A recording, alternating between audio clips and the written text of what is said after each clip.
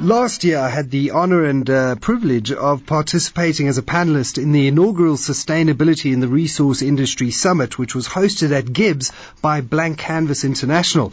And I must say, I was struck by the frank and no-nonsense discussion at the first event between industry, some people raising labour and community issues, academics. And so when the call for papers for the second Sustainability Summit arrived in my inbox, I couldn't refuse. Here to talk about the follow-up event is Reldu Nel, Sustainability Summit Chairman. Reldu, great to have you in studio. Michael, thank you very much to you and your team for having us. And just to reciprocate that, we're certainly big admirers to your show, specifically Classic Business and also your sustainability feature. So thank you very much for the opportunity. Well, thank you very much. We do strongly believe in driving the conversation in the country, and clearly that is where the conversation is going globally. Now, this year, the Sustainability in the Resource Industry Summit is themed Embracing the Circular Economy, Mitigate Social Risk and Improve Investor Confidence. Tell me about the theme. I think certainly the global notion around sustainability is no longer driven by compliance. I think generally it's recognized that sustainability is the key driver for business growth, differentiation, as well as for resilience in your organization. I think business cases are becoming quite clear in terms of certainly increasing investor and stakeholder confidence in your organization if you do take sustainability and have a firm sustainable development strategy. Companies like Unilever globally, Paul Polman is a good example of where he sets very aspirational growth targets, for example, setting a target of doubling turnover by halving the environmental footprint.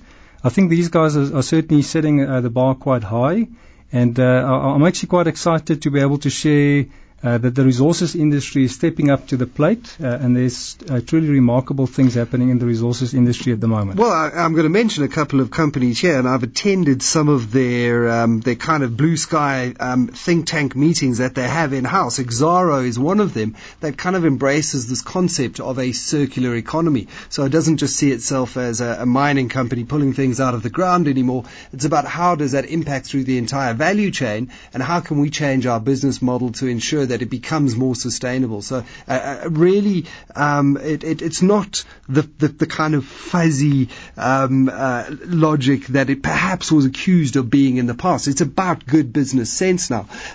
Tell me about your involvement with the JSE, because I believe they're going to be hosting the event this year. Yeah, the event is actually hosted at the JSE, and we certainly have close alignment with Corey LaRue on the SRI and certainly the key objectives of the JSE. I think the key link here is certainly to make sure that sustainability gets placed center stage with corporates, but certainly cross industry, and making sure that companies are truly responding, but not just considering sustainability as a compliance element, but for true differentiation.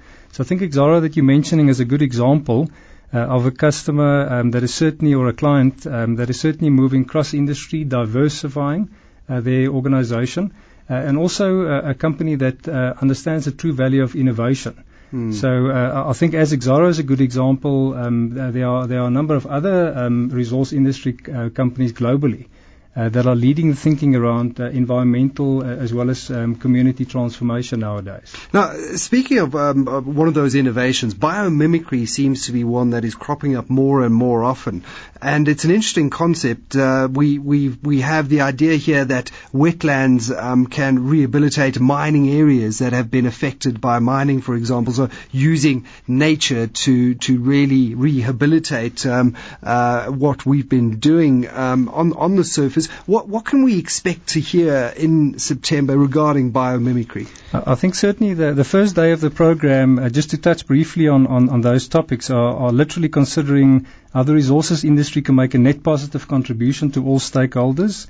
It will certainly reflect around business model innovations and also start discussing new models around community transformation.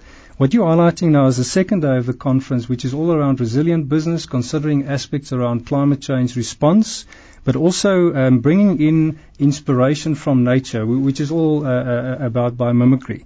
So essentially, biomimicry is all about systems thinking. It could be applied to any traditionally complex problem, and it would normally, being nature, come up with some very creative solutions that we can adopt. And I think The example of rehabilitating through the use of biomaterial is a good example. Other examples would certainly include the treatment of water through constructed wetlands. So I think there's a great application of biomimicry and innovative thinking for industry. And again, I'm glad to say that many industry clients are already adopting that thinking.